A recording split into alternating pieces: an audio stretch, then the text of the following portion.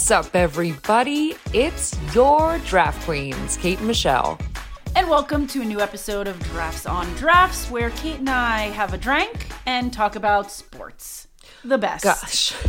It's really straight to the point. I love queuing this up every time. Well, you got to get straight to the point, especially because we have so much to talk about. But like, Drafts on Drafts, you know what it is, and here we are for another episode of it.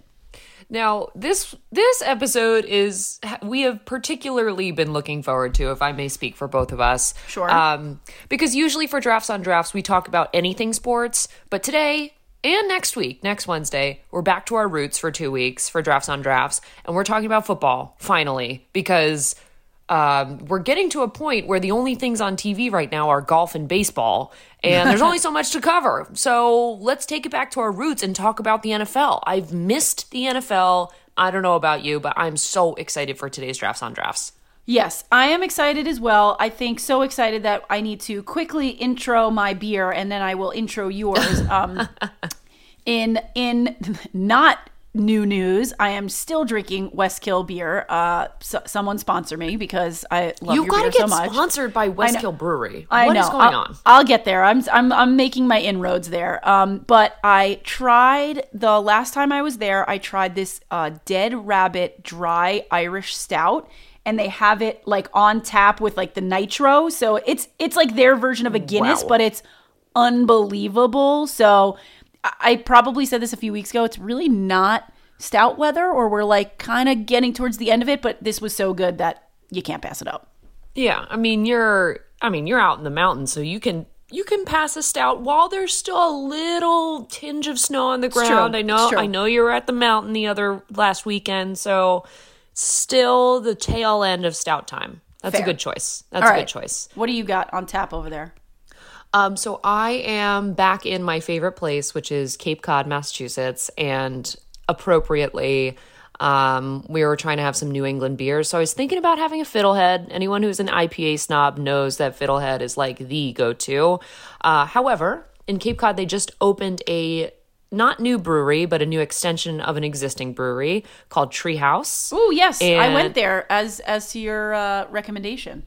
There you go. It's kind of like Disney World. It's in Central Mass near Worcester, somewhere around there. And they just opened a tap room on Cape Cod for the summer. And it just opened. So I am going to have their Julius, which is, shocker, another IPA. Fun. Okay. Amazing. All right. Well, cheers to you. Cheers to everyone listening. So, funny little anecdote about this episode. Yes. As Kate said, we're going back to our roots. It's definitely time to dig into some football. We've loosely mentioned a lot of this stuff, but it's time to dig in a little bit deeper. We were originally going to use this episode to talk all off-season moves, but as we started doing our research, there's just far too many, and we're far too excited. So we've decided to make this an epic double episode. This week, we're going to talk about the AFC and the biggest off-season moves, and then next week on Drafts, we're going to break down the NFC biggest moves. There's just too many to talk about to cram it into one. And we know football is our roots, and so we can carry on and on and on about it. Double episode about all the biggest NFL offseason moves so far. Yes, I am very excited. So I think that we should start with, there's four divisions in the AFC. There's the East, the South, the North, and the West. In my humble opinion, I think we should save the West till the end because they have some of the biggest moves that have happened. All right. I think we need to just get in. Let's get right into it. Where do you want to start? Let's start with the East. Let's start with the East. Yes. Okay. Great. So a couple of big moves here. Big moves, but okay. Oh, it's so exciting. It's so exciting and overwhelming. Yes, the Bills made a couple of moves. I think the two biggest ones are the massive 4-year deal, $96 million that they brought Stephon Diggs back, and bringing Von Miller over on the defensive side to a 6-year, $120 million contract. Yeah. Those are, Von Miller obviously being new, Stephon Diggs being, trusty standby and keeping him, on the team. Those two moves to me are the biggest ones that they've made. They haven't shaken things up too much because the team is really freaking good, and they're just making sure they've got the right folks on offense adding some new folks like Von Miller on defense, because this team, we all know, has major, Super Bowl, like they're going to go to the Super Bowl, like Super Bowl potential. Yes. Potential. That's the word I'm looking for. So, they've definitely, picked and choose the right things to do without shaking the team up too much, because they did great last year and they just have their eyes on the prize. Yeah.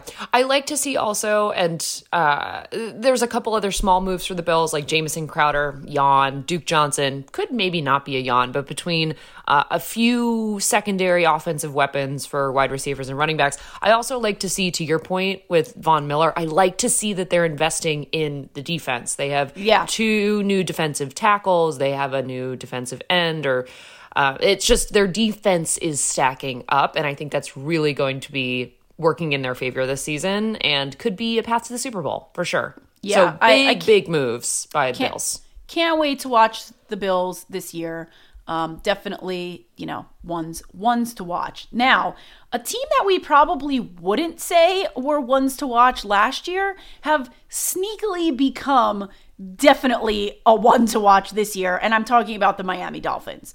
So, God, I am excited to ask you about this one because I know I'm going to spoil this, but I know that you love Teddy Bridgewater. I want to talk about Teddy Bridgewater getting traded to the Dolphins. I mean, I do love Teddy Bridgewater, but they have made it very clear that Tua is their guy. And so I think they just needed someone to, they need someone just in case something happens with Tua. So I don't really know that you're going to see that much from Teddy, unfortunately for him. It's a 1-year deal. I really think it's more just to make sure Tua has someone, to back him up. But in more exciting news, the Dolphins added Chase Edmonds, huge in the running back position. Raheem Mostert, who you've all heard me talk about. It's a small deal, one year, $3 million. But he is such a strong name to add in the backfield, in my opinion, as long as he can stay healthy. Oh, and also Tyreek Hill in probably one of the biggest trades in the offseason. Like, coming over from Kansas City, I never thought I would see the day where he wasn't catching a ball from your aforementioned husband, Patrick Holmes. If you listen to our Huddle episode this week. But I mean, that trade, just honestly blew my socks off. And so when you now think about Tua having 2 strong running backs, you've got Tyreek Hill. They still have, Mike Gesicki. They tagged him with a franchise tag. Finance tag. Franchise He's tag. Financed for sure. They still have Jalen Waddle. I mean, this team just became really interesting this year.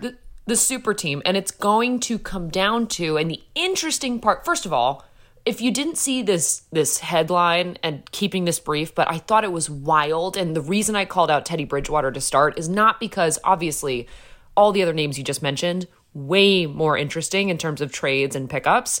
However, Tyreek Hill's first practice, which was a couple weekends ago, if you saw the headline where he said, going from the Chiefs and Patrick Mahomes to Tua and the Dolphins is like going from, I think he said, a Tesla to a 2001 Honda Civic. Oh, Jesus. I was like, oh my God. First of all, we're just going to have to see how this plays out, because that is such a wild thing to say after your first practice. I didn't see that, but that's kind of hilarious. Well, I'm just curious. Now they have the weapons. The Dolphins are looking like the Dolphins in the aughts, like in the Dan Marino times. We'll have to see if Tua can actually do it, or if Teddy, they kind of, I don't think they're going to take quarterbacking by committee, but I'll just be curious to see how that team shakes up. Yeah, I will. They've definitely added the right pieces. Now you got to see how everything comes together. That's right. But they did trade, and I was shocked about trading Devontae Parker to the Patriots, also in this division, also in the AFC East. Let's talk a little bit about the Patriots. I mean, I thought that their biggest move so far was acquiring Devontae Parker in exchange, or along with a 5th-round pick in the 2022 draft and a 2023 third-rounder. So Devontae Parker, great pickup. I think actually the Patriots have sorely needed a wide receiver. Yes. They also re-signed James White, which love to see since most of their running backs are by committee. And then I think the only other very exciting thing I saw from the Patriots was Malcolm Butler signing a 2-year contract. So interesting stuff all around. I'd be curious, as someone who is married to a Patriots fan, your thoughts on offseason for the Patriots. Yeah, I mean, I think you nailed it. I think those are the major offseason, moves. This team, still has some building, back to do. They obviously had a great showing last season with their second season without Tom, but I think Devontae Parker could be interesting.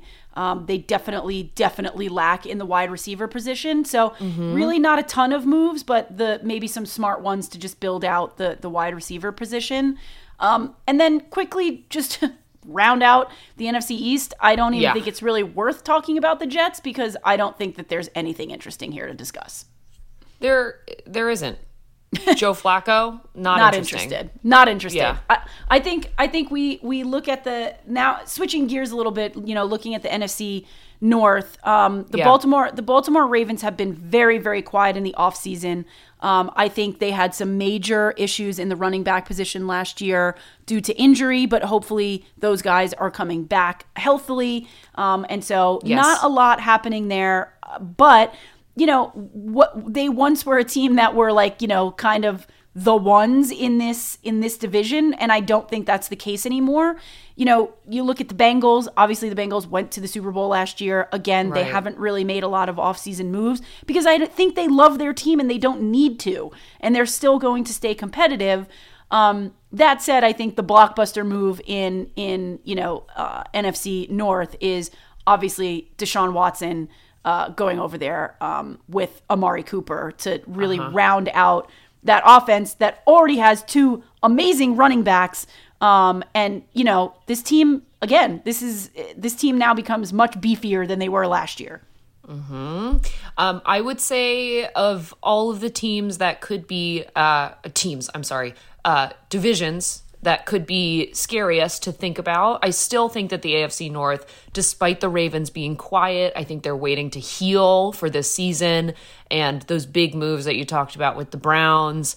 I think that it's worth keeping an eye on this entire division, the AFC North across the board. Because to your point, I mean, the Browns, they're looking scary, Michelle, and they put a franchise tag on our guy, David Njoku. So I am very curious to see how they shake out specifically, and also being in the same division with the Bengals, who had their Super Bowl run this year and also have been a little bit quiet for good reason. I think all of these teams are thinking that they've got it again this year. What do you think?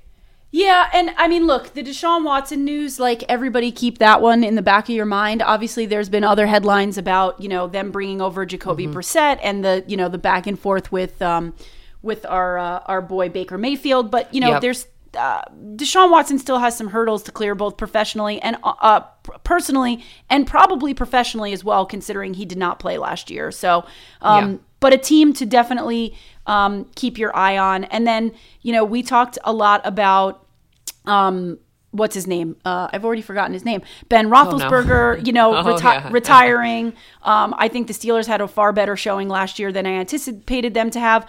I personally hate the Mitch Trubisky pickup. I don't see how that's going to be interesting for them at all. I don't know. That one feels, that one doesn't feel exciting to me. Well, it feels a lot like if you remember last season's offseason and trades that were going on. It reminds me a lot of Jared Goff going to the Lions. It's kind of the same thing for Mitch Trubisky going to the Steelers. So yeah, boring. Not excited about it. In general, excited about the AFC North, but not excited for the Steelers. I mean, I think they just look lackluster. They did last season, and all of the trades and deals that they've made kind of lean into how bad that team's going to be this year. So too bad for the Steelers. So looking at too bad for them. So looking at your favorite, the AFC South, I think let's get into it. There's a lengthy list of things that the Houston Texans did thus far in the offseason. Again, nothing to me feels that exciting. There's a lot of one-year contracts. I think this team has so much rebuilding to do. The only name that's even close to being interesting is Brandon Cooks, and I honestly feel really bad for him that he's still on that team. That team is in major rebuild over there, but I want your take, because we talk so much about this division since your beloved Titans are in it. I want your take on this Matt Ryan trade now that Matt Ryan is no longer a Falcon and is a Colt. Wait, like, you talk about the Colts all the time. You talk about the rivalry between, them and the Titans. So I'm like specifically interested in hearing what you think about Matt Ryan now being the Colts quarterback. I mean, I'm just drawing parallels, right? And no disrespect to Phillip Rivers, but I do sense like the same Phillip Rivers-y or even like an Andy Dalton vibe from Matt Ryan going to the Colts, like end of career, taking someone out to a place to go die. I mean, that's sort of how, if I'm being very honest, which you are, thank you for that. I'm always going to be honest. Now, of the three, Matt Ryan has always had potential. He's always had potential. And once upon a time, he was really good. Really good. So I hope that I am wrong, but I don't think that he has a lot of weapons to look to still. It's not a huge improvement from the Falcons. The only notable re-signing in the offseason, unfortunately, is Mo Alley Cox, right? Tight end. Which, to your point, is not that exciting. At all. Who the fuck is Matt Ryan going to chuck the ball to? So I am not excited at all about that trade, and in fact, I'm like a little bit bummed out that Matt Ryan has found a place to go out to pasture. That's my feeling. Oh, I love it. I love it. All right, while you're on a tear here, I want to talk about. Let's keep going. I want to talk about your Tennessee Titans here. So I think the big acquisition here has been Robert Woods in the wide receiver position. So we've talked at length about the Titans because they are your fave. We obviously are looking forward to Derrick Henry coming back healthy this year. But they struggled a little bit in the wide receiver position, but pulled it together towards the end of the season. And by adding Robert Woods, what does this look like for you for next year? Yeah, a good question. I mean, I still think while we're on the topic of quarterbacks, we'll get into Robert Woods in just a second because I am thrilled about this trade. Okay. Or this acquisition, rather. I think the elephant in the room is still, can Ryan Tannehill figure it out? Right. I'm not quite sure, and I know that quarterbacks are hard to come by, and I think that people still have faith in him being consistent and putting the ball on the ground, giving it to Derrick Henry, and hoping that him and his secondary for like a third down carry with Dontrell Hilliard can actually do the job. Now, that being said, I'm a little nervous about our quarterback being able to connect with Robert Woods, but if anyone's going to do it, I am thrilled it's Robert Woods, and no disrespect on Julio Jones' name. I really enjoyed watching him play for a season with the Titans, but I think Robert Woods is a huge upgrade. I think he is going to be an X factor for this team alongside A.J. Brown, who just re-signed a 2-year deal with the team. And also adding to the ranks, just to, insult to injury, we had Anthony Firkser as our number 1 tight end last year. Adding Austin Hooper, Jeff Swaim. I think it just adds a lot of depth and fresh legs, and I think that's going to be reinvigorating for the organization. I feel great about where the Titans are in the offseason. I dig it. I tend to agree with you. And then to round out the AFC South, I had high hopes for the Jaguars last season, bringing in Trevor Lawrence. We obviously see how that played out. There were not only, on-field issues, but off-field issues as well in Jacksonville. I think they're working on correcting those with a new coach. Right. They added Zay Jones from the wide receiver core along with Christian Kirk. They added Evan Ingram as another pass catcher in the tight end position. I think they're headed in the right direction. I do think Trevor Lawrence got totally, screwed, frankly, coming over to this team and didn't have the support that was needed, as I mentioned, both on and off the field. So I think that this is trending in the right direction for them. Frankly, how terrible they were last year, hopefully the only direction they can go is up, but you can see that they're making an investment in rounding out the offense to hopefully allow Trevor Lawrence to do what he was brought in to do.